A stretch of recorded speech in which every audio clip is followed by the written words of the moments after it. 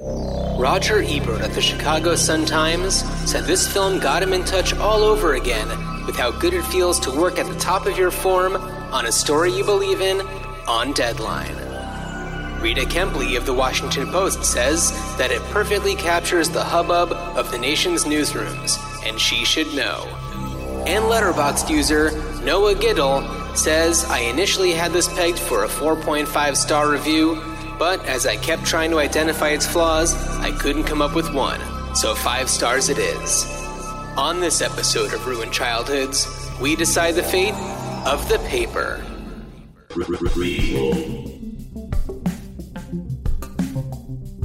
Sequel.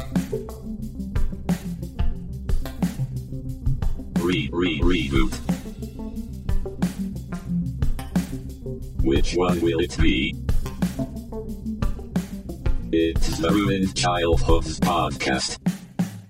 Greetings, Starfighters, and welcome to Ruined Childhoods.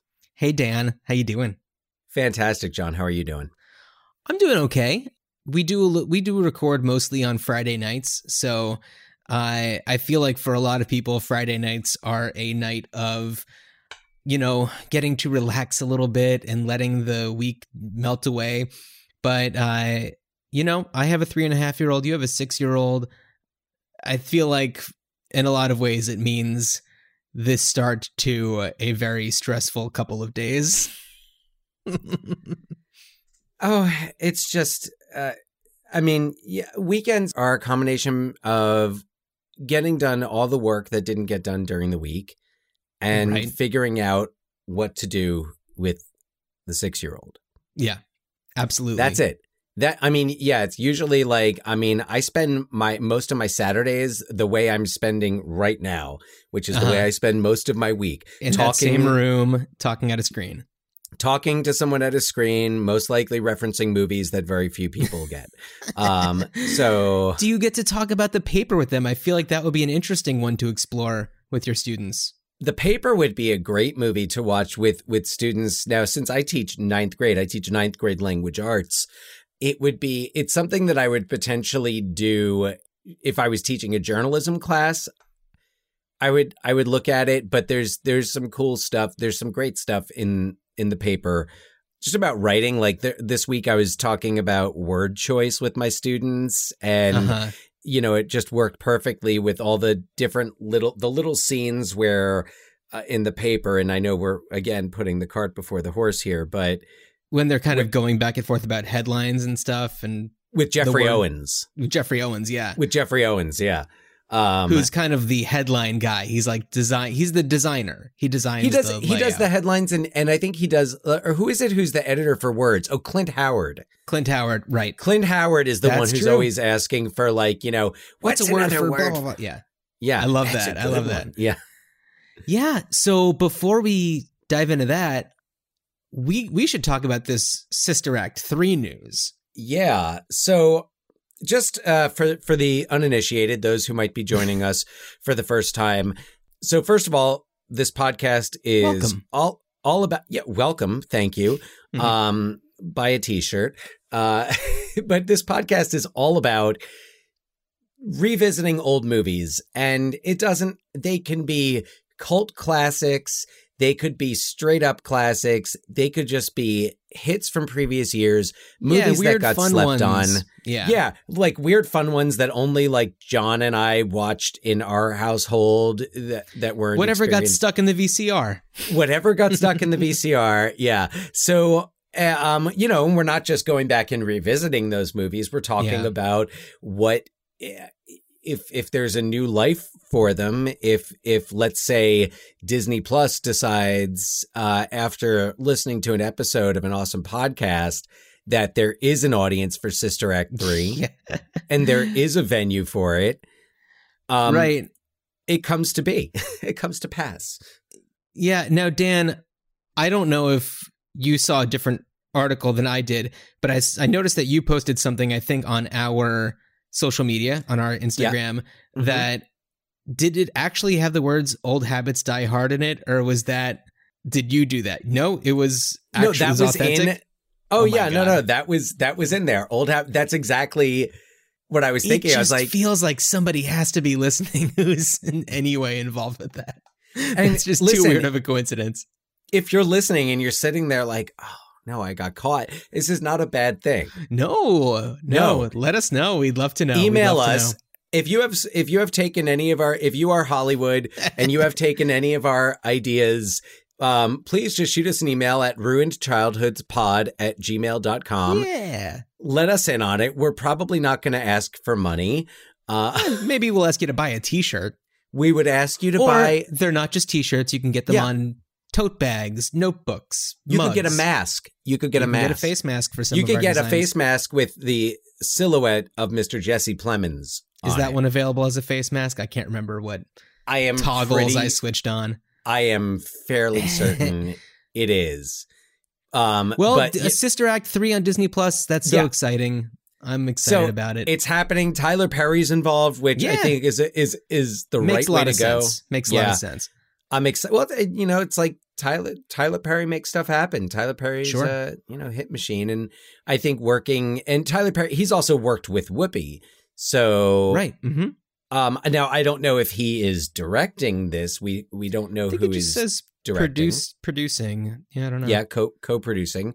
Yeah, but that's exciting. That's interesting. Yeah. I'm curious to see what happens. Will Harvey Keitel come back? That's a great question. So we've got a lot of news going on with Disney Plus. They just announced a whole ton of stuff. I'm not even going to go mentioning any of that because there's just too much to talk about, aside from Sister Act 3, of course. So what I did want to mention is I did see an article on Slash Film about they are again rebooting Green Hornet. And Dan, did you see was it 2011, the Green Hornet with Seth Rogen? I think so, Christoph Waltz. I think it was 2011. I saw it. Yeah. Yeah. I really liked it. I thought it was a lot of fun. I love Michel Gondry, so I might just be prone to enjoying anything that he does. And Seth Rogen is fun, and Christoph Waltz is a great villain. So how could it be that bad? I remember it being fun. Yeah. And this new reboot, do you know who's writing it? No, I don't. A little guy named David Koepp, who wrote a little movie called The Paper. The Paper. Oh, yeah. Okay. So David Koepp also wrote Jurassic Park. Tons of amazing. Like if you look at his filmography, you'll be like, oh, I know literally all of these movies. Yeah. So big hit maker, especially like 90s. Yeah, let me go down the list a little bit. Yeah. So we have Toy Soldiers, Death Becomes Her, Jurassic Park, Carlito's Way, The Paper, The Shadow, Mission Impossible, Lost World, Jurassic Park, Snake Eyes, Stir of Echoes, Panic Room, Spider-Man, the 2002 Spider-Man. That's right, yeah. War of the Worlds, Zathura, Indiana Jones and the Kingdom of the Crystal Skull. Okay. Ghost Town, Angels and Demons, Premium Rush, Jack Ryan, Shadow Recruit. He directed but did not write Mordecai. The Mummy. So like, dude just did a ton of stuff. He's busy. And he wrote this one with his brother, Steven. Yeah, that's right. Who was a journalist. Editor-in-chief of Time, I think. I think so, yeah. Yeah.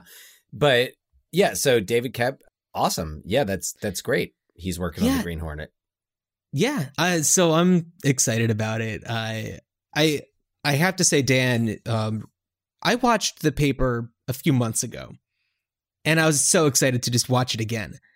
And I have a feeling that I'm going to watch this movie maybe once a year until the day I die. It's just, it has to be in like my top 10 movies, maybe even 5. Wow. Okay.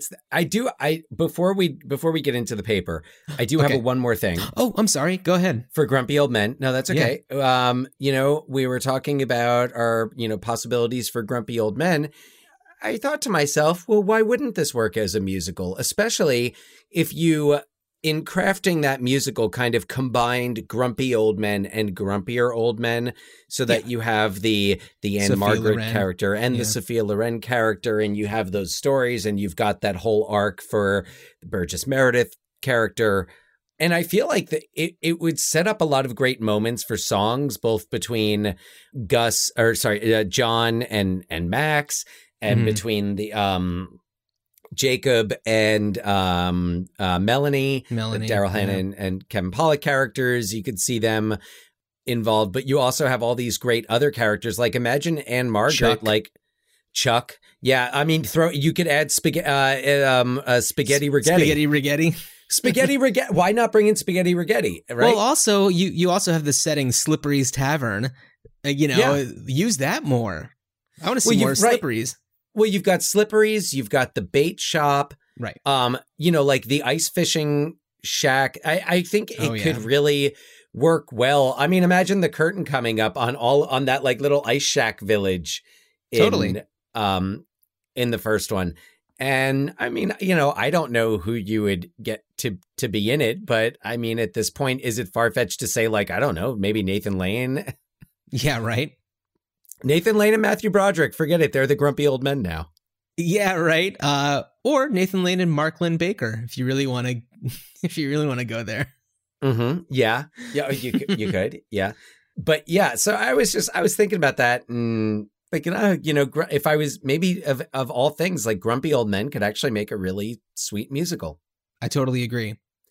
And that's all I have to say about that. And now let's talk about the paper. So Dan, do you know the story about how like the paper actually came about, the partnership between David Koepp and Ron Howard? I don't know. Okay, so there's way more to the story than what I'm about to tell you, because there's a lot going on with Imagine Entertainment, which was actually, this movie actually exists because of a reboot. Imagine Entertainment, the production company that, features Ron Howard and Brian Grazer at the head, they were getting too tied up in like pumping out all of these like big movies that were kind of missing a little bit. They were not like, I don't know, performing as well. Mm-hmm. And Ron Howard and Brian Grazer wanted to kind of scale it back and do more like simple movies, like things like The Paper. And there was this whole thing with, they had to basically pay out all the investors, and there were a bunch of lawsuits and stuff. And eventually they ended up getting back control of Imagine Entertainment so that they could really reformat the way that it worked out. And Ron Howard was really wanting to do a movie that took place in a newsroom for a newspaper and focus on that world a little bit. And he took a meeting with David Koepp as a potential writer for, I don't even know if it was for this specific project. And David Koepp was kind of just singing Ron Howard's praises about parenthood, and was just like gushing about parenthood. And Ron Howard was just like, all right, okay, I like this guy. And, instead of Ron Howard telling him, I want to do a movie about a newspaper newsroom, he was kind of just so like laid back and relaxed. He was just like, so what are you working on? Like, what kind of projects do you have going on? And he was like, well, I am writing something with my brother about a newspaper newsroom and all the things that go on in the day in the life of a newspaper. And Ron Howard was just like, oh my God, this is perfect. And I think that they instantly were just like, all right, let's do this. And so it came about that way. So that's awesome. And it's fascinating because I've always felt that this movie is like a companion piece to Parenthood. I guess, especially in the oeuvre of Ron Howard, in his work, I felt like, Parenthood, that ensemble comedy that really deftly handled a wide range of characters, kept the stories straight, kept the audience engaged, and provided humor, but also some actual meaning. I felt The Paper really was Ron Howard's only other movie, definitely at that time and possibly since, that captured that same energy of a really just strong ensemble. I guess the common bond being Jason Robards, although he pops up. But I loved this movie. I loved it from the first time I saw it at the Cranford Twin, spring 1994. Okay. I loved it. Yeah, I just remember loving it. I loved that feeling, the dialogue, the fast-paced dialogue, that feeling that you get in that newsroom. Well, I think that newsrooms, especially like newspaper newsrooms pre-internet, are just so fascinating. And Jason Robards, All the President's Men, like you think about the movies like that, and even recently with The Post getting back into, the Washington Post newsroom at that time. And it's exciting. There's a lot. It's an organism. It's got its own like ecosystem going on in there. It's exciting. And I'm sorry, because I'm about to jump into like things that I really appreciate about it. And I imagine that you would want to get to a synopsis before I start singing the praises of the paper. Dan, I want to get into about 6 synopses.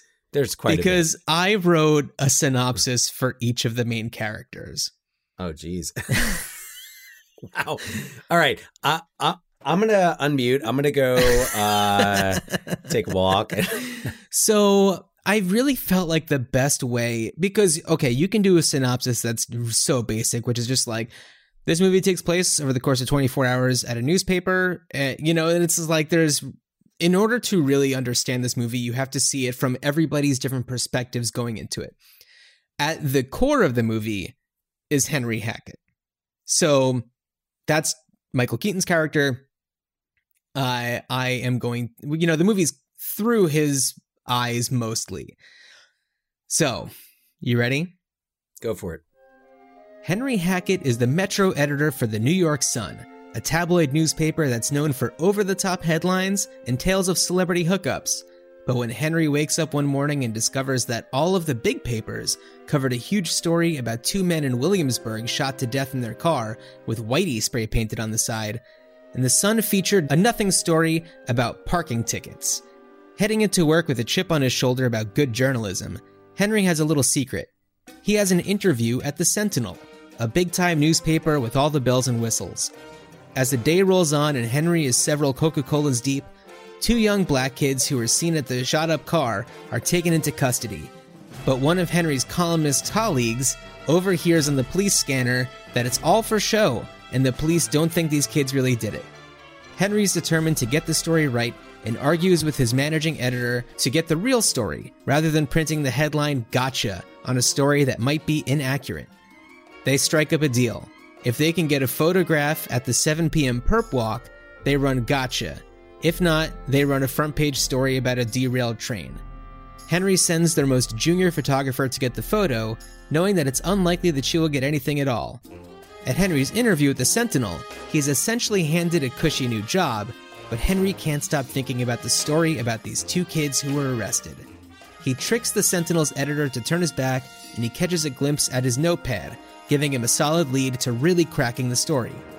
Itching to do some investigative reporting, Henry's wife Martha, who's 8.5 months pregnant and on maternity leave, finds out for Henry that the men who were killed were investment bankers who lost $8 million for a local organized crime unit. The only thing that Henry needs now is a quote from the police confirming that these 2 kids are innocent, but he doesn't have time because he promised Martha that he would meet her for dinner with her parents. But he can't let the story go. He leaves abruptly and goes with McDougal, the columnist, to the police precinct. They manage to get a quote out of one of the cops saying they didn't do it. Henry rushes back to the Sun and discovers that the paper is already running Gotcha, since the rookie photographer lucked into a miracle shot of the 2 kids. Doing her best to cut costs, the managing editor still made them run the story, even though they had the truth in their pockets.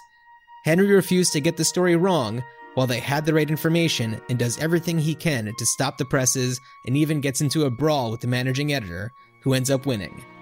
Defeated, Henry heads home, only to find an ambulance outside.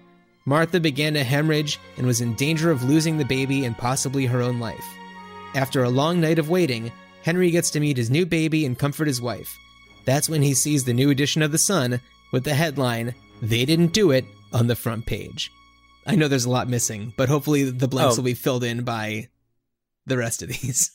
Oh, the rest of them. And sorry, just to point out, to make things even worse and more awkward, Henry and Martha are having dinner with his parents. Oh, is it his parents? I thought it was her parents. It's his parents, which is what makes it even more awkward when he like shows up for 2 minutes and then leaves. You know, I totally blanked on that. Yeah. Fair enough. I will have to edit my synopsis from Martha's perspective. Oh, yeah, because it's a lot different there. Well, why don't I do that one next? All right.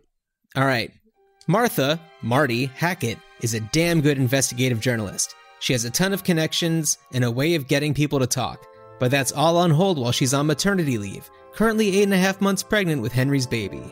While grabbing lunch with an old friend, who is already a mother, she realizes that her idea that she would come back to work and be a respected journalist again is probably not going to work out. At least not unless Henry gets a job at the Sentinel so they can afford to support their child and maybe even have more time to spend at home. Realizing that she has a chance to get a taste of the action once she's at the Sun's office, she jumps at the opportunity to follow up on a lead: financial information for 2 investment bankers who were recently killed. All that's left for her is to get Henry to meet her for dinner with his parents, who drove 2 hours to get into the city. After he is late to dinner, Henry confesses that he isn't getting the Sentinel job and that he has to go finish his story. Henry and Martha get into a huge fight, and Henry chooses his job over his family, which only confirms Martha's fears about parenthood and her chances of having a career ever again. After she gets home, she collapses, having hemorrhaged. She calls 911 and an ambulance takes her to the hospital, the doctors all the while saying scary things. Henry does happen to catch her as she's heading to the hospital, but he has to wait as they operate. They manage to save Martha and the baby, who's very healthy. In the morning, Henry apologizes, but Martha lets him off the hook given the significance of such a harrowing night. That one doesn't give you too much more information, but just wait until you hear this one about Alicia Clark. Oh, yes. So this is Glenn Close's character. Alicia Clark is the managing editor of the New York Sun, a tabloid newspaper that's known for over-the-top headlines and hot takes on penile implants. Having come from the fast-paced world of reporting, Alicia's journalistic integrity has taken a nosedive now that her job is more about getting the paper to print on time. All the while, she is trying her best to get a raise from the Sun's owner and having an affair with Carl, one of the reporters. Having a constant battle with Henry, she becomes jealous of his interview at the Sentinel, which only increases their already existing rivalry. On this particular day, she's pushing for a front-page feature on a minor train derailment simply because one person was maimed and they have a photo of it. Trying to compromise with Henry, she agrees to run a story on the 2 black kids who were arrested for the murder of the 2 white businessmen in Williamsburg, as long as they get a good photo. But since that's not enough for Henry, who wants to prove that these kids didn't commit the crime, she gives him an extension to go to print, which will cost them tens of thousands of dollars in union driver fees. But he can only run the story if he gets a quote from a cop saying that the kids didn't do it. When Henry finally gets it, it's already too late and Alicia started running the story that the kids did do it, with the headline, "Gotcha." She and Henry get into a fight that she ultimately wins. Henry reminds her that she used to have journalistic integrity after she wins the fight. Having won the battle, she still feels defeated. She is invited to the bar that the Sun staff goes to, except she had always been left out. After a talk with one of the columnists, McDougal, Alicia realizes that she was wrong to run the incomplete story and finds a payphone to call the presses to run the other plate. Meanwhile, a brawl breaks out in the bar and a gun fires. The bullet goes through the wall and hits Alicia in the leg. She's rushed to the hospital, but never was able to get through to the press room to finish the order. She refuses to sign the release to remove the bullet at the hospital until she can use a phone and right her wrong. Which is awesome, and I love it. It's magnificent. I love, if I can just comment for a moment on Glenn Close's performance. Oh, totally. So wonderfully nuanced. I mean, like, it's Glenn Close. We're not surprised. She gave a great performance, but that moment after she gets shot and she's just, the bullet came out of the wall. Yeah, the bullet came out of the wall. A bullet came out of the wall. Like, she's just so confused. I love that moment for her. It's so great. For me, this is maybe her best performance. For me. Just for, my opinion. Yeah. And it should also be noted that her character was originally written as a man, I think named Alan. And when it was decided to change it to a woman and change the name to Alicia, I don't think they changed any of the dialogue, with the exception maybe of the one, off conversation she's having about being taken to the dinner that she goes to that night. Aside from that, I think every single line was kept the same, which is awesome. Still has the affair, but is having the affair, I guess. Yeah. I don't know. Who knows? With Carla. With Carla. Yeah. Or with Carla. I don't know. But Carmen. There we go. Carmen. Yeah. That's a character in it. Although there is Carmen. She's the one who, yeah. She's the reporter who is trying to get into the police precinct. Yeah. She's great. But oh man, there was something else I wanted that I was thinking about Glenn Close and her performance in this, but like the difference, one thing that's so wonderful about that change is that this newsroom, even though there are women who work there, it's still very much a boys' club. Sure. And there's a lot of those really just like ribald blue jokes that they're making, especially Duvall. And we'll get to him in a minute. You see her discomfort in moments. You also see her trying to play along. Yeah. But you see that discomfort. One of the moments that I also really like is, when they're having those, staff meetings, they think they have like 2 each day. There's the one like older woman who's going through stories, and she was like, Henry, you'll find this one interesting. The whale in Ukraine had triplets, and he was like, she told me she was on the pill. Like those scenes, they feel so natural to me. Their exchanges feel so good. And, it's true. In 94, I'm sure that a lot of these newsrooms felt that way, with a lot of the like blue humor coming from like all the male colleagues. And I mean, not to say that not only the male colleagues. Well, yeah, but not to say that the women in this movie weren't, they were definitely respected.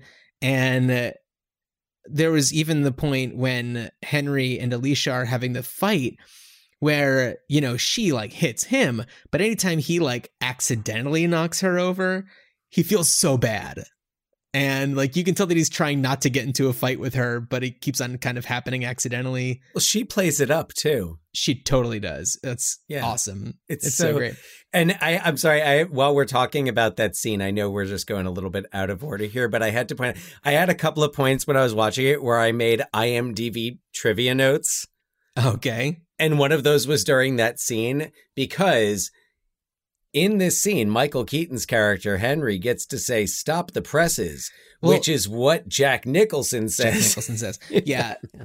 So what I love about that, and that moment is so great, because you know that you want him to say, "Stop the presses." And then McDougal, Randy Quaid's character, is like, "You're not going to say it? You got to say it." Totally calling it out. Yeah. Love it. So let's talk about McDougal. Let's. McDougal is a columnist for the New York Sun, a tabloid newspaper that's known for over-the-top headlines in any story worldwide, as long as someone from New York was in any way involved. He just released a story about corruption at the parking enforcement office, pinning the blame on a guy named Marion Sandusky.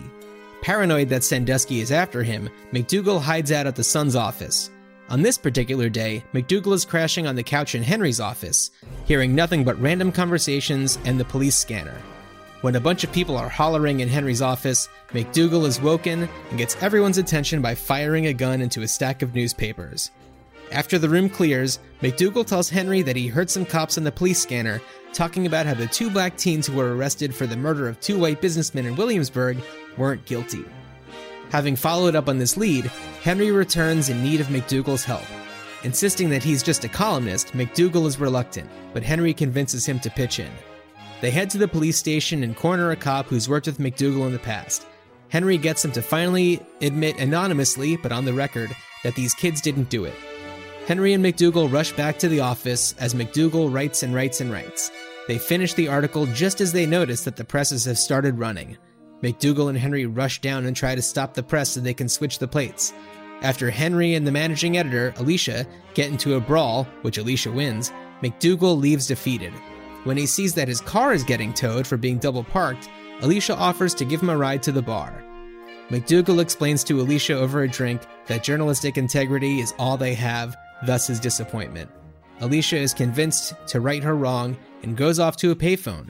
Meanwhile, Sandusky, who has been drinking at the bar with the Sun's editor-in-chief, spots McDougal and the two get into a huge fight. When McDougal's gun slides down the floor, Sandusky grabs it and swings it around a bit. It accidentally goes off and shoots a hole in the wall, hitting Alicia in the leg. The fight that he has with Sandusky. Oh, it's talk about believability. So yeah. The part when you have, because, all right, we see these. So Sandusky is played by Jason Alexander. So first of all, you know that looking at Jason Alexander and Randy Quaid, it's, you know, could you find people who look that much more different other than if you're watching Twins? So this fight is absolutely ridiculous, but I feel like this fight actually kind of looks the way that a fight, especially between two people who don't fight. Look, they're on the floor kicking at each other, and I was just like, that's hilarious. That's what would happen. Totally. Sorry. Yeah, so, and I mean, I'll also say this. I feel like Randy Quaid's performance in this might be one of my favorite of his performances. What do you want me to say? You want me to say good job? You want me to say you struck a blow for journalistic integrity today? I can't do it. You abused your position to settle a personal score. It is what it is. Live with it. Henry was right.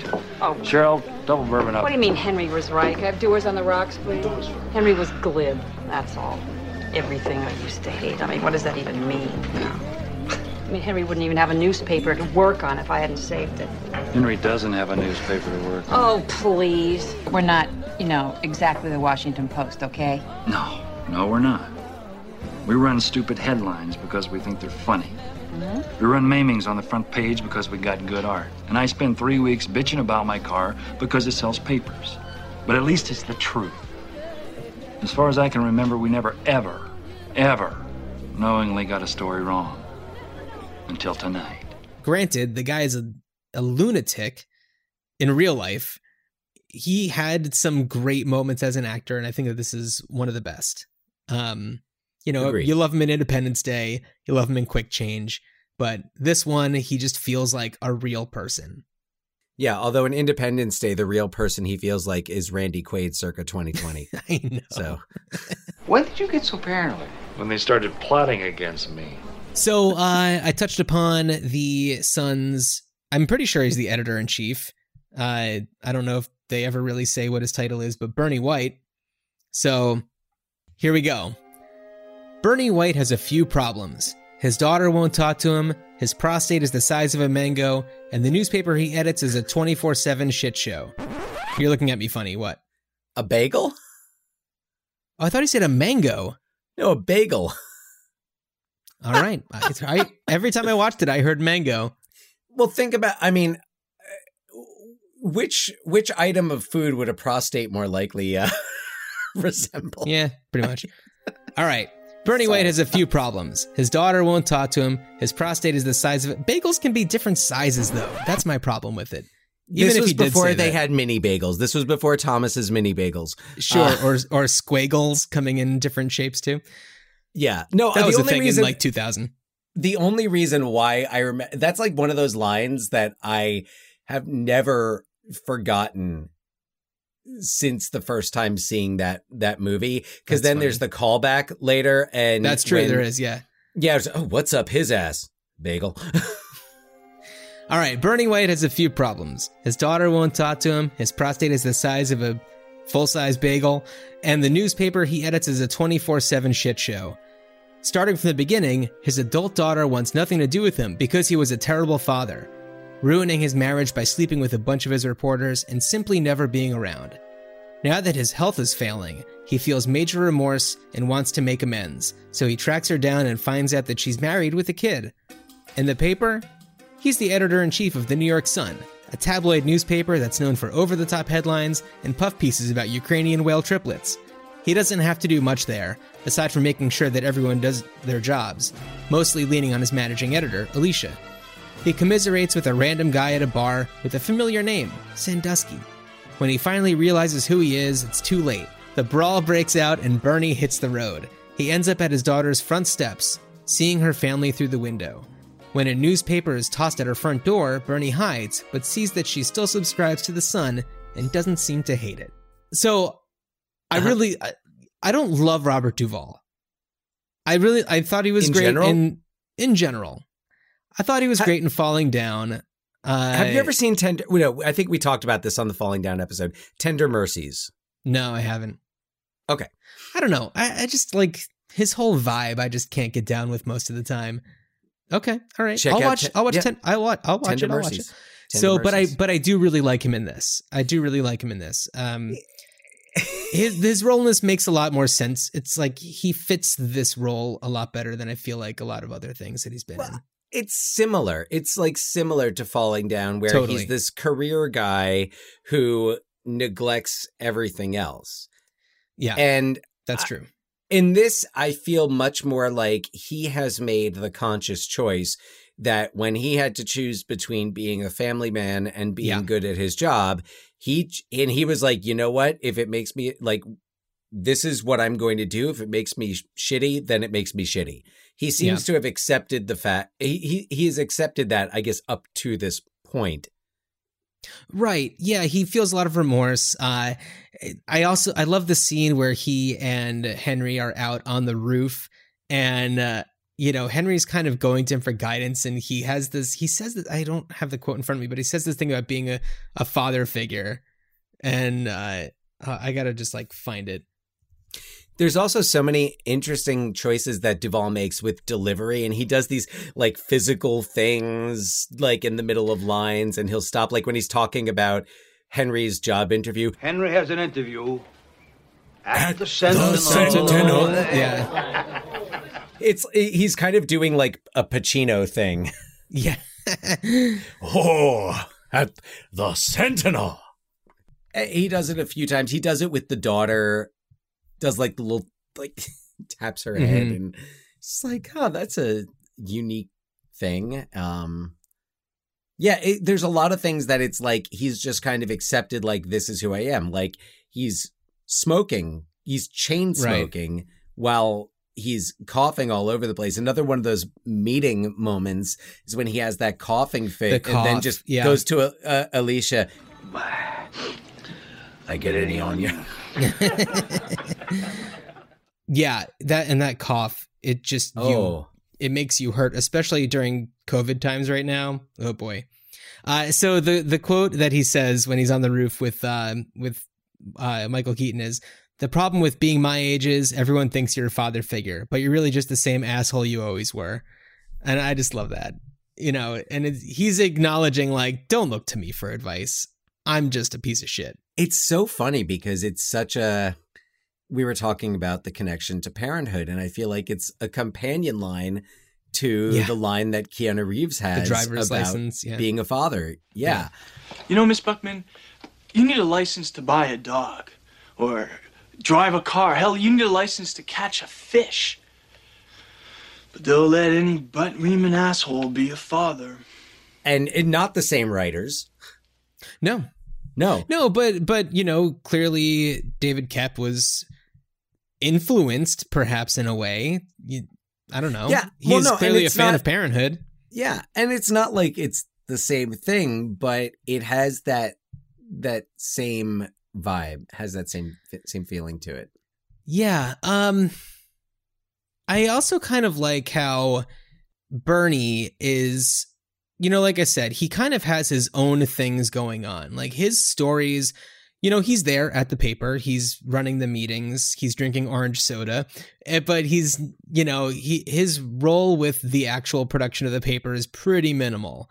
His stories are really focused on his personal life, and they're full stories. His health is failing, and he has a lot of remorse about how things went with his child. And he doesn't get his happy ending.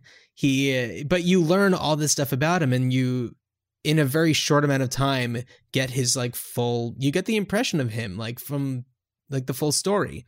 Mm-hmm. And it still fits, even though it's not directly about the you know, all of the other plot lines. It's very own separate thing. Although I don't entirely agree there. It's separate in terms of plot, but in terms of theme, you have Henry, who's on the verge of becoming a father, and who's also, Henry has that, you know, is he making that same choice? Is he choosing to be, you know, when he chooses work over family, is he making that same choice? And he sees what his future could be. Yeah. But the thing is, it's not a overt connection. I mean, clearly, if you're thinking about it, you know, yeah, definitely. And it's a thematic connection. There's just so much going on, and I feel like everything that's going on, it feels very complete. And it's not like this movie's 4 hours long where it takes time to like really go into these stories, but you get everything you need from them without feeling like you've been ripped off. And to your point, they cover, because you have every type of, you've got, you know, the Page Six editor who's making the Who's Banging Who chart. You've got all of that, but you also have the sense of like, all right, well, what is it like starting in the business with Robin? Yeah. The nervous, who Glenn Close says she's 14 years old, which I feel like that's a bit of a joke, but she's not 14. Yeah. But just because you don't just see like, all right, these, you know, older reporters. I love that you've got the guy with the bad back who's complaining about his chair. Oh, you mean Phil? Phil, yeah. Phil is a reporter at the New York Sun, a tabloid newspaper where he's treated like garbage. His colleagues blow cigarette smoke in his face, he's mocked relentlessly, and his chair is giving him a major back problem. He lobbies for a new $600 chair, which he eventually gets, but his colleagues prank him by swapping it with a shitty old stool. Go ahead, Dan. That's my last one. Did you really have a synopsis for Phil? Yeah. Oh my God, that's fantastic. He's the only one who has like this mini like side story going on that comes back and it's part of their day in like this really bizarre way. But it's like, that's what would be really happening, is like all this stuff be going on and this one guy is just like, no, today is the day. I don't care what happens. I'm getting my chair. The poignant shit. I bought it. Why did she get the poignant shit? Bought the goddamn chair. This is the last straw, Henry, for Christ's sakes. The last straw? What exactly were the previous straws? Now it's your problem, Henry. And it's one of those touches, and all of the aspects from the desks that are just piles of file folders just overflowing, the cigarette smoke, the person who's like working, fixing like something in the ceiling while everything else is going on. The AC isn't working, like... Yeah, this feels, it's an organism. It is a living, breathing place. It's not just a set. But you also get the sense that like, it's not glamorized. And you also get the sense that, yeah, these people are working insane hours. Yeah. And like doing really like journalism, chasing down a story is difficult, is challenging. Yeah, and you have to do it fast. And then when you go to the Sentinel office and you see this very organized, sanitized place where you don't really hear much aside from like phones ringing and like a soft like mutter of voices. And it's just like, it's such a different environment. And it's like Henry clearly doesn't belong there. You know, right. Which I felt like that was a little, I thought that maybe the Sentinel might have been just slightly, I know it's supposed to be the New York Times. Right. I have to imagine that the New York Times offices would be a little more chaotic than that. But I get the point. I feel like it was extra sanitized and quiet and orderly to make that contrast. Whereas I don't feel like the Sun's newsroom is exaggerated that much, if at all. Right. Yeah. And, you know, just while we're on the topic of the Sentinel, you have Spalding Gray, who's is he the managing editor there? I think he's something like that. I believe so, yeah. And I think that Henry's going for like assistant or like associate managing editor or something, which is... Score went out for Spalding Gray. I know, yeah. But he's so good. He's so good in this. He's great. You know, and he's like polished, he's got like the bow tie, and he's just like, the vibe is so different from like even the people at the Sentinel to the people at the Sun, which is what makes it so funny when he's all pissed later at Henry and they're on the phone.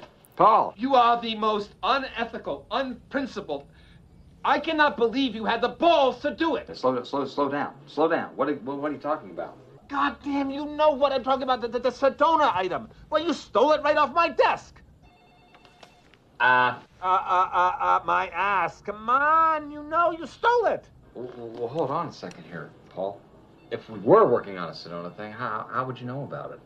I mean, I hope the Sentinel doesn't have a mole over here. Did you or did you not take the item? Because, gee, if they did, they could get you in a lot of trouble for something like that. In fact, it might even be illegal. I'm not sure, but I can check on that for you if you want. Come on, cut the bullshit. You know what? Why don't I do that? Hold on a second. Janet! Henry? Get Dick Pallone in the DA's office for me, okay? Just tell him I want to ask him a question. Don't worry, I'm gonna keep you totally out of this. I just want to ask him a question, okay?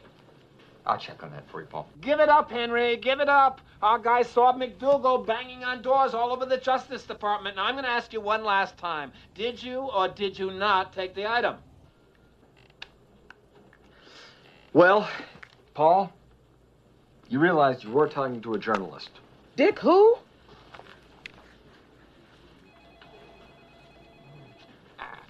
I realize, this doesn't exactly get us off on the right foot. The right foot? Are you out of your mind? Well, the office rescinded. How stupid do you think we are? Paul, listen. When I put 2 and 2 together, 3 and a half. Hey, Paul, look, I'm trying to be reasonable here. If you just let me. Why don't you just take my wallet as well, hey? Let me say something. Wait a minute. Well, I hope you're satisfied, asshole. You just blew your chance to cover the world. Really? Well, guess fucking what? I don't really fucking care. You want to know fucking why? Because I don't live in the world. I live in goddamn New York or whatever he says. New York City. So go fuck yourself. Yeah, and it's so funny how even though Spalding Gray's character he's upset and he's angry and he's yelling, but he still can't help being that snide douche about like, we cover the world. Yeah. Oh yeah, absolutely. Yeah. Yeah, and that's just not who Henry is. No. Yeah. Yeah. Which is why Michael Keaton. Oh my God. Michael Keaton's so good in this. Look, I'm sure in, 93, 94, when they were making this, I'm sure there were other actors that might have been considered, but... Well, I know that Kevin Costner was considered, Robin Williams was considered, Robin Williams, yes. I feel like could have, done a solid job with it. But it is hard to imagine anybody aside from Michael Keaton. He's just, there's things that he does, just Michael Keaton. Yeah. That work for this character, like when he's trying to get Chuck, and he's get me Chuck, and gets to that point where he just goes into that like almost Beetlejuicy voice.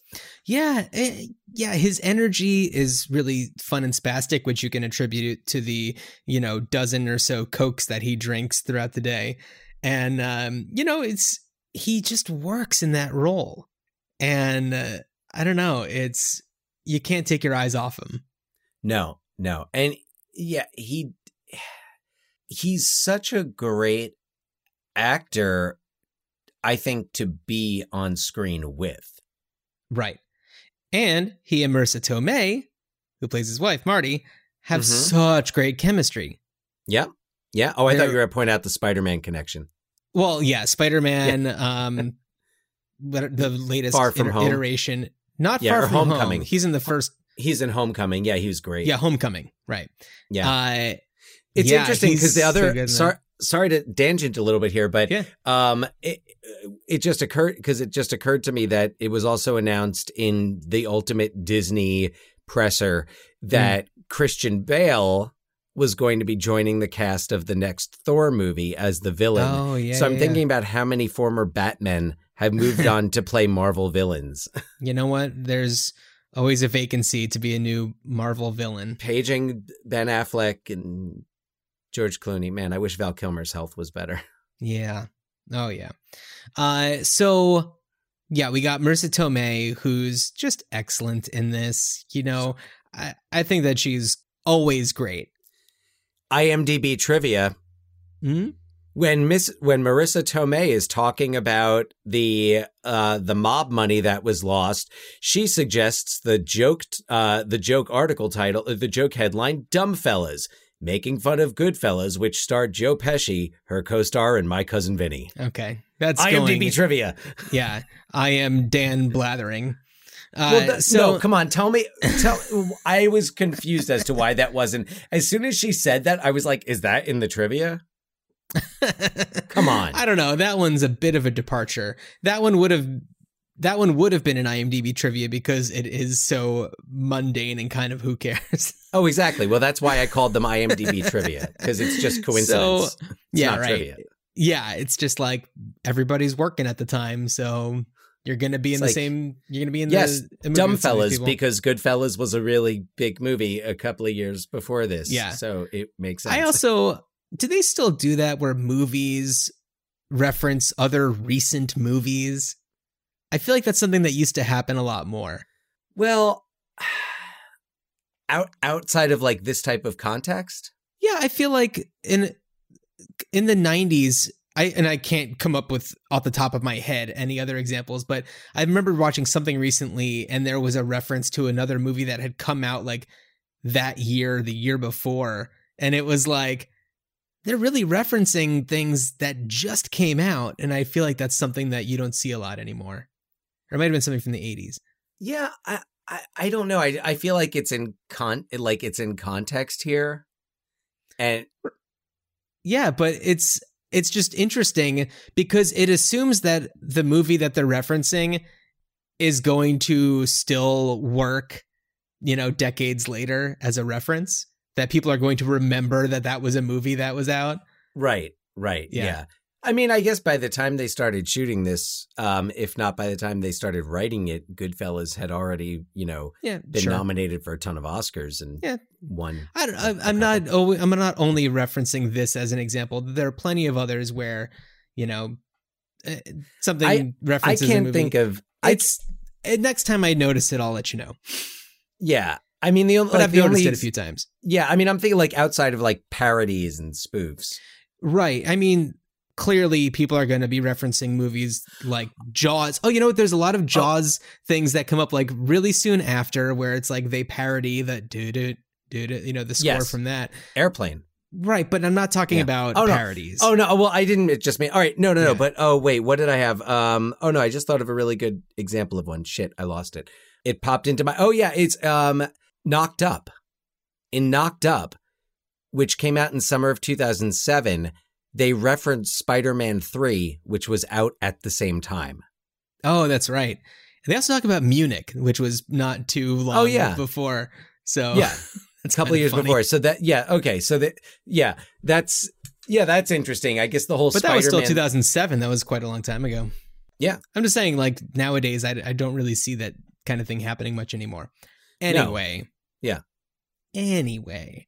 I mean, we also haven't talked about Jason Robards' character, who just pops up for a scene.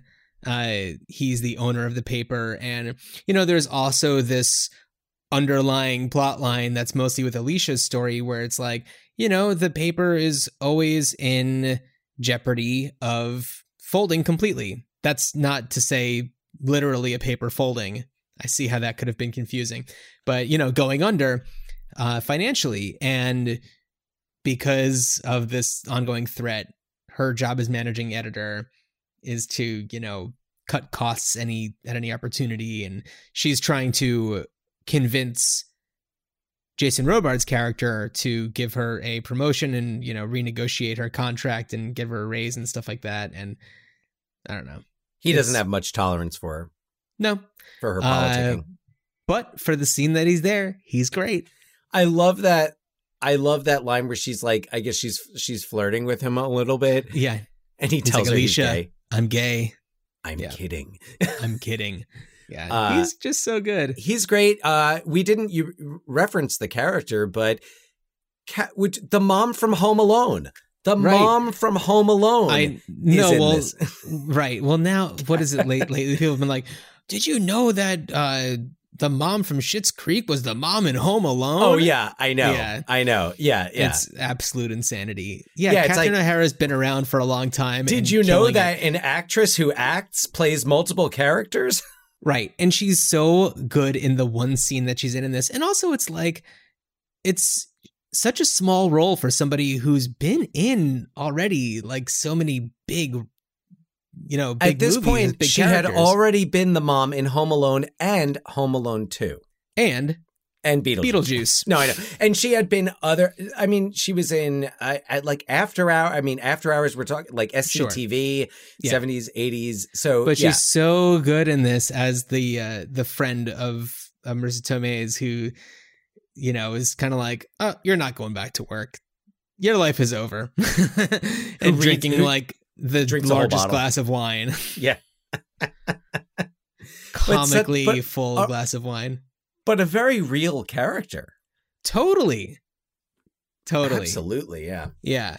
I think that she's like coming in from the burbs or something to meet up in the city. And it's like, I think that she makes some sort of comment about not having been there for a while. Oh, just so good. Lig Thinpen as Janet. We've talked about her on the podcast before.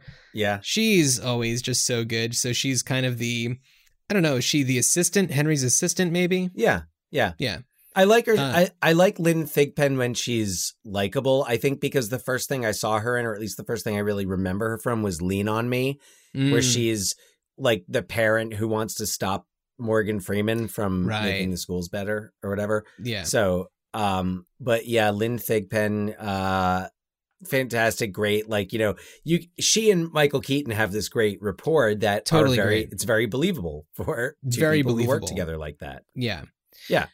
Yeah, so I mean, this is such a great film. As we said, it's directed by Ron Howard, coming off of Far and Away, and doing this like really simple, closed in, not epic movie. Of course, the next movie is Apollo 13, which is just like huge movie. But it's just so fascinating to me that, I don't know, this movie kind of exists like in kind of a interesting place in his career directing. And it's almost just like, this feels like, clearly he connects a lot with Apollo 13 and everything, but this feels like a more personal movie in a lot of ways. Obviously, Parenthood is a very personal movie too. But also the issues. Oh, sorry. One more nice touch that I meant to bring up, that talking about kind of just the reality of that newsroom and being such a like just lived in, worked in place. Yeah. The Pop-Tarts in the freezer, in like the little staff break room, opens the freezer and there's a box of Pop-Tarts in the freezer. And I just thought, wow, what an amazing touch. That's a nice touch. That like you're making sure those Pop-Tarts stay fresh. So that's awesome. I did not notice that. Oh. Well, there's also like the Coke vending machine that's broken or out of Cokes, and he has to go to the other one and he's out of coins. So they, his assistant has a little collection for him of quarters to get more Cokes. So, yeah. And anyone who remembers vending machines pre, Apple Pay and cards credit and all cards, that. Yeah. Yeah. Has been in that position where you've tried to scrounge up some change to get something. But also in talking about all the wonderful character work and, the world that's established here, there's also a really strong theme and a really strong moral question throughout the film. And what I love about it is, the script does this so well, is it plants the seed that this failing tabloid newspaper that might be trying to get taken a little bit more seriously missed the boat on this big story, and Henry doesn't want to miss the boat again. All right, so page 1, Subway sounds like I would, right? Yeah. You got great art. Yeah, I think it's definitely. I don't think so.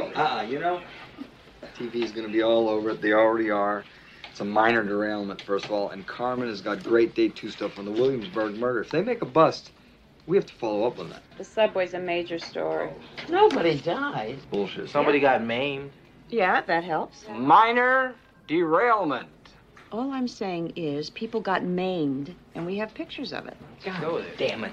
So we fucked up yesterday. What do you want to tuck our tail between our legs and just take it for it? Do what everybody else does.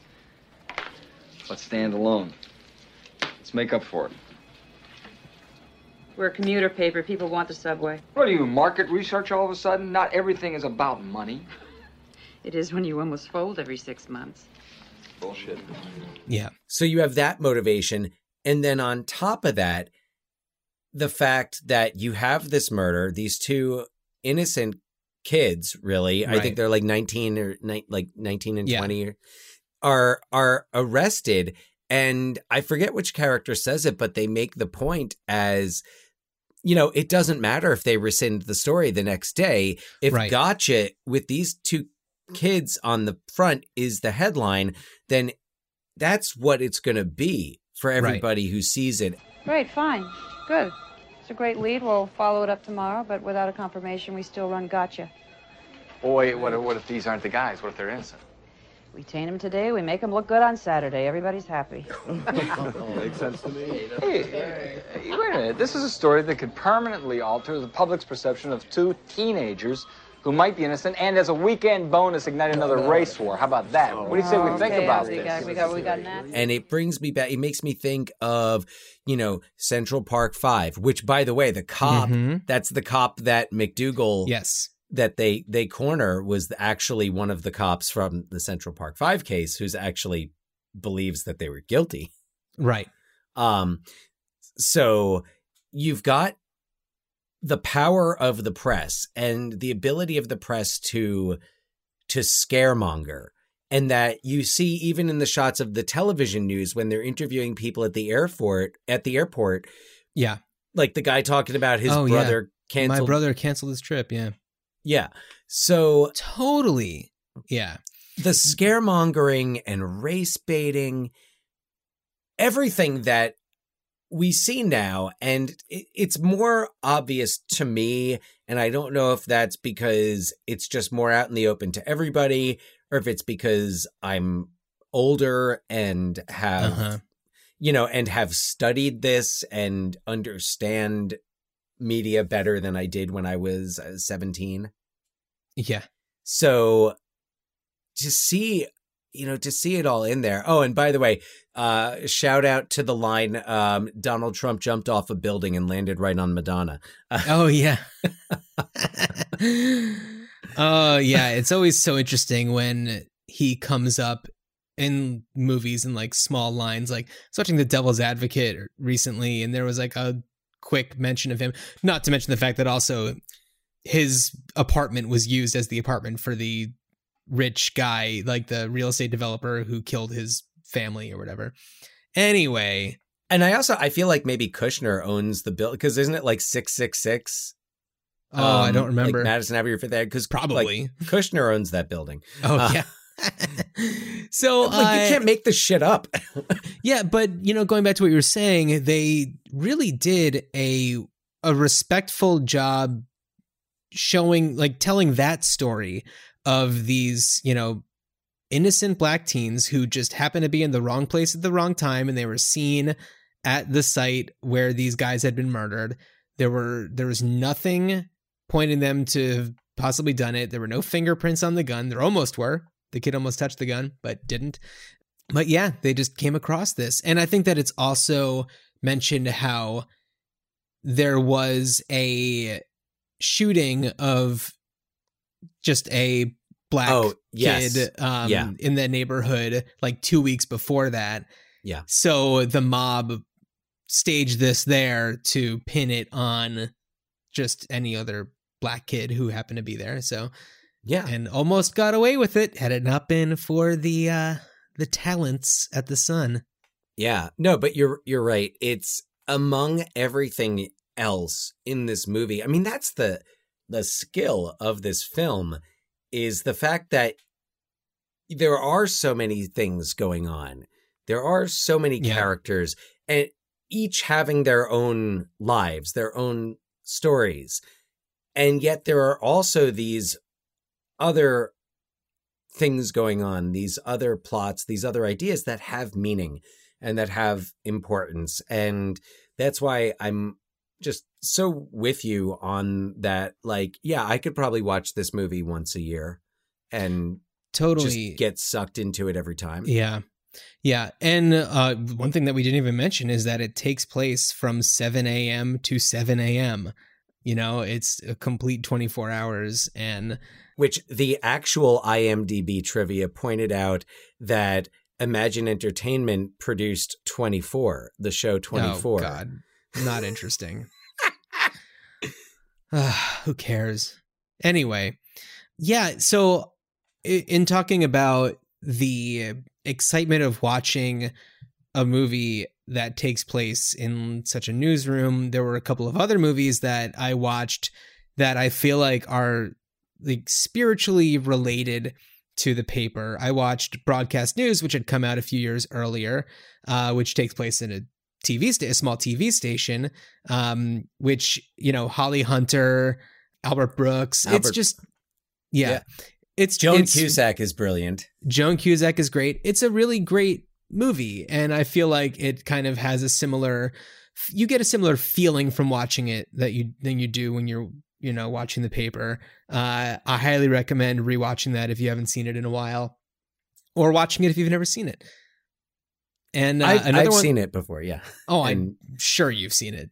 Yeah, no, but I would probably just like thinking about it. I'm like, I could watch Broadcast News. It has always been considered an outlaw nation. But strangely, some of those who have interviewed Gaddafi find him, in a phrase we like to use in this country, very presidential. Nice, Jay.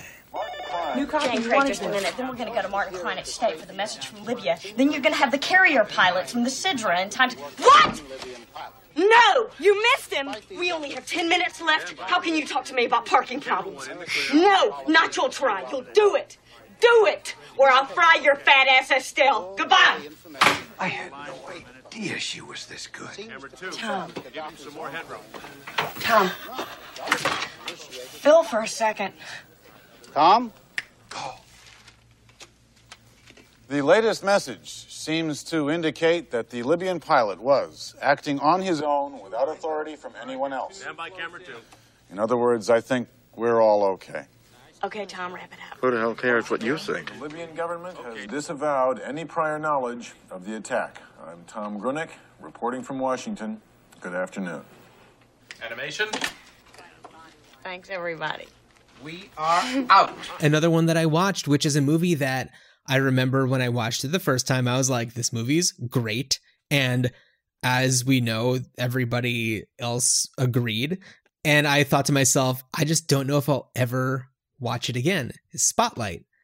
And, you know, we're talking about a movie where Michael Keaton plays, you know, he's the editor for the Spotlight section, but he was the Metro editor at the paper at the Boston Globe, you know, in his past. So I feel like it is a spiritual relative of the paper, you know, and man, what a movie. We don't have to get into that, but like, yeah, that I don't know so if I'll good. be rewatching that one, but I saw it in the theater and me too.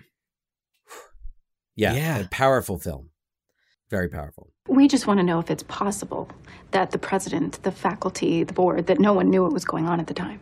I graduated in 1979, and I had no idea about any of this. So if you're suggesting that Father Gibbons and Father Callahan had in any way... Gibbons and Callahan, I mean, they were in this place like the Navy. You really think they didn't know? It's a big school, Robbie. You know that.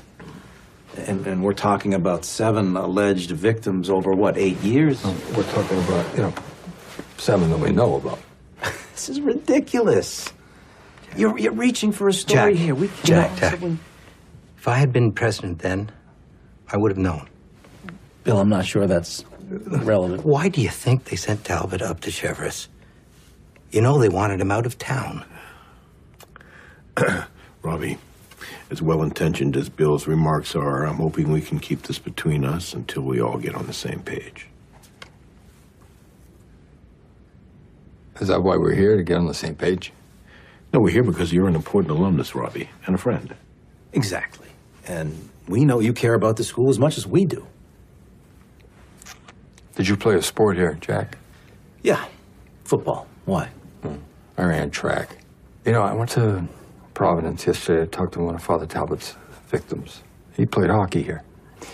And he was one of the better ones. He's got a wife, kids, good job. About 10 minutes into the conversation, guy breaks down. You know, couldn't stop crying. Said he could never figure out why Father Talbot picked him.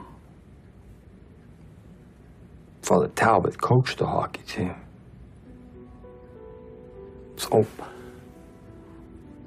I guess we just got lucky. You and me. Well deserving of all of the accolades. That's all I gotta say. Absolutely. So, yeah, I don't know. So, Dan, what would you do with the paper if you were forced to bring it back in some way?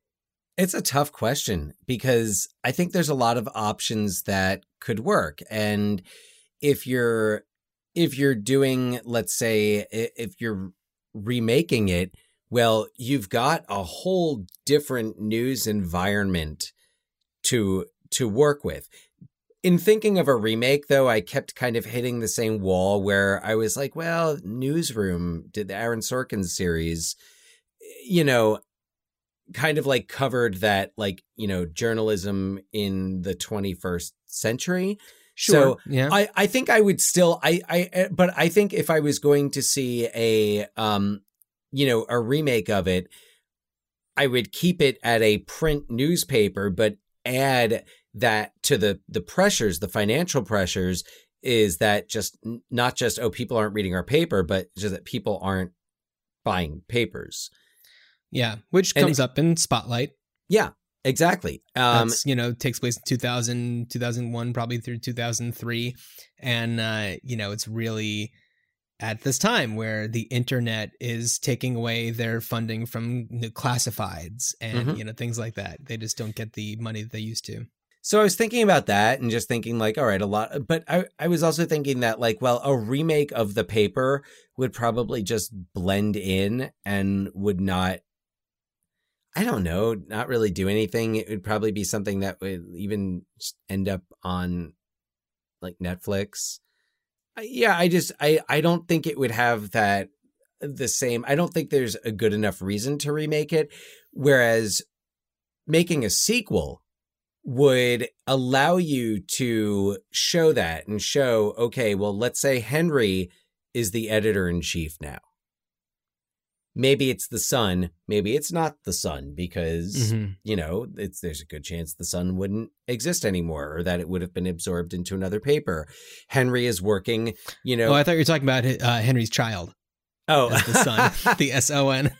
Well, we would find out what happens with him because he would be, you know, I guess, you know, approaching 30. Yeah. And you have a lot of options. I mean, God, like depending on when you set this, you know, if you're covering 2015 to 2020, working in journalism is just like being in the middle of a cyclone 24/7. Yeah. So I don't know exactly what the story is because I don't know that you necessarily like. Clearly, you could kind of have a similar story going on about, you know, black men being framed for something or being accused of something and having Henry like reconcile it. But the thing is, if you're setting this in whatever, 2020 to 2025, you know, he's already reconciled that. He's already come back to that several times. Right. So for sure. Unfortunately, it's an evergreen topic. Unfortunately, yeah, it is. And but I also think that it does, that means it also wouldn't need to be the focus of a sequel. I think a sequel could see really maybe it's that the paper is going out of business. And maybe what we're seeing in the sequel is what happens to a staff of journalists who have been doing this for such a long time. And, you know, you've still got Michael Keaton, Marissa Tomei, Glenn Close, if she's still there. I mean, Duvall, with that cough, I don't think Duvall made it. Yeah, Duvall. Yeah, Bernie's gone. Bernie did. I don't think Bernie, you know, made it. And I don't think we're bringing back Randy Quaid either. So But it would be, I think, like writing off McDougal would just be like, I don't know, no one's seen McDougal since '96 when he just like I flew off into the sky after the spaceship. But I think a sequel bringing back a lot of these characters. Who knows? Maybe Robin is she's the photo editor now. Yeah, no, maybe she's like, you know, yeah. Or she's the online editor. She manages something like that, you know, bring back. I was thinking watching her, I was like, oh, she almost looks like a young Amanda Plummer. She does. Yeah. Absolutely does. So, yeah, I don't know. Maybe you get Amanda Plummer to play Robin. Who knows? But you could bring, you know, there's a lot of people that you can bring back, but also bringing in new characters. I don't want to be stereotypical with, like, you know, the young character who's always talking about tweeting and online presence, and like Ben Schwartz's character on Space Force. Oh my God, it's so good. So like, yeah, I wouldn't like, that just seems so stereotypical to be like, oh, these kids and their electronic devices and they're taking over everything. No, I would rather really just see like what does a newspaper do when they know they're not going to be continuing to report the news, and how do you keep, because you can't just like, maybe it's about the last edition, you know, putting out the last edition of the maybe Sun. It's that 24 hours. It's the last, you know, 7 p.m. to 7, and maybe that 7 a.m. is, you know, that's the beginning of retirement, and we could end it almost in that same way, except for maybe not in a hospital bed, but just like, you know, it's Michael Keaton and Marissa Tomei, and the sun's coming up, and wow, I don't have to go to work today. Yeah, and everyone's wondering how Marissa Tomei looks better now than she did then somehow. So yeah, I don't. It's like Marissa Tomei, and I was gonna say this about Walter Matthau when we watched Grumpy Old Men, but like, how is it that they've aged maybe 5 years in 20? Because Walter Matthau, Grumpy Old Men, and Walter Matthau, Bad News Bears, look about 5 years difference, pretty much. Yeah, Marissa Tomei, The Paper, and Marissa Tomei, I get like The Paper too. Spider-Man. Yes, yeah. Spider-Man. I mean, oh God, she's so good. I just started going off on a mental tangent of all of the amazing Marissa Tomei performances that I could think of. She's great. Yeah. What would you do? I would go down a very different path. So there are two different ways that I could see this happening. I could see it as a prequel where Henry and Alicia are maybe in school for journalism together, and they are like partners, and they're like, and something divides them, which is, you know, really leading up to what's going on in the paper. But I think that what I would really love to see, and what I was really feeling while I was watching it, is just a stage adaptation. You know, this could work so well on stage.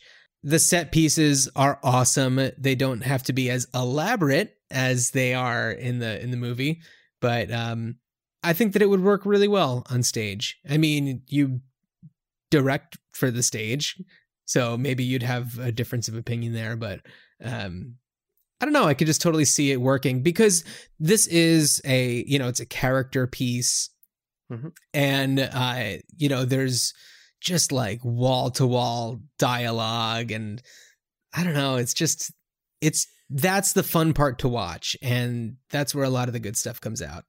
It would be a lot of fun on stage, not as a musical. I assume you mean not as a musical. Yeah. Not as a musical, just stage play. Yeah. I was even thinking like when they're down in like the press room and there's all the paper machinery, it's like a projection could be, you know, a cool way of doing that, you know, that evokes that feeling. You would use a lot of projection, because you'd have to show like you'd be opening with all just projections of all of the different newspaper covers that print. So like this is how I would start it, is like just either with a screen or curtain on stage, and have the projections of all the other newspapers getting it. And then the last one that comes up dead spot in the middle is the Sun with like parking tickets. Yeah. Yeah.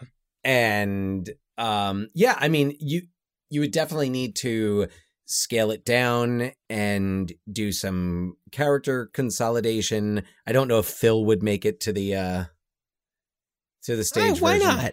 Well, either that or Phil's character would have to be combined, would have to be, to use a term from Parenthood, an amalgam of like the Clint Howard, Jeffrey Owens. But you also need the other people who are at the same level as Phil to kind of doing like pranks on him and stuff. And I don't know. I think that you could totally have a Phil that's separate from there. Yeah. Yeah. No, there's certain things that you would need to do, but and adjust. But it could, totally. I think it could work. Yeah. Yeah. Just totally. Yeah. Yeah. I'm trying to think of some of the sequences. Yeah.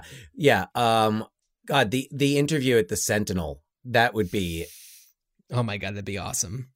That would be great. Or I guess, you know what you would do is you'd have like actors doubling. So like the actor that plays Clint Howard's character would play the Spalding Gray character. Yeah, but it couldn't be somebody as recognizably Clint Howard-y as Clint Howard. Well, no, I'm assuming Clint Howard is not going to come back to No, but I'm saying play. Clint Howard-y, somebody who has such a specific look. Yeah. No. Yeah. It would be much less Clint Howard-y person. Yeah. So, yeah, I think that we've got some good ideas cooking. And, for such a perfect movie, and this is one where a lot of people would probably say like, nope, don't touch it. But I mean, I've felt this isn't the first time where I've thought about this movie and thought, a sequel to this could work.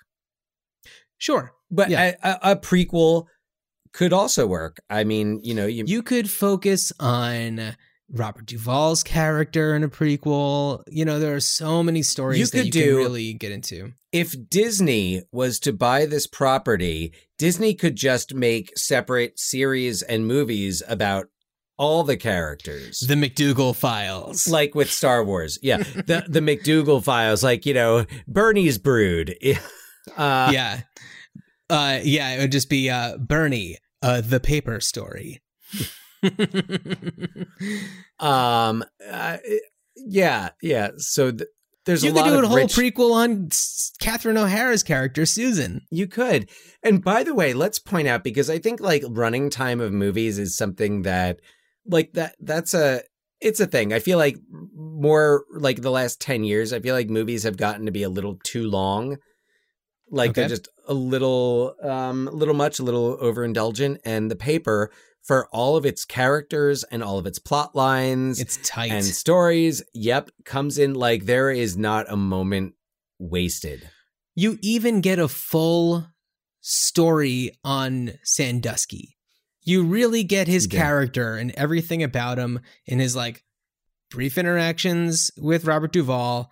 And then when he's just saying like, these problems were there before I started. And McDougal's just like, well, you're the guy that's there now when we're doing the story. So sorry. And, you get him. You understand this guy. You get his perspective. You get Sandusky's you don't even perspective. see until the end. Yeah. No, you hear about him the whole time. You hear about him. That's for sure. But it's great. Great reveal. So Dan, why don't we tell everybody this is episode 94. We're talking about 1994's The Paper. Next episode is episode 95. What movie from 1995 are we going to be talking about? Oh, wow. Well, when it comes to 1995, what other movie would we be talking about other than Waterworld? Oh, man. As you just mentioned it, I'm thinking of things that even already exist that are keeping this property alive. But this is definitely one of those like weird cult classics that's, popular for the weirdest reasons. And there are people who love it.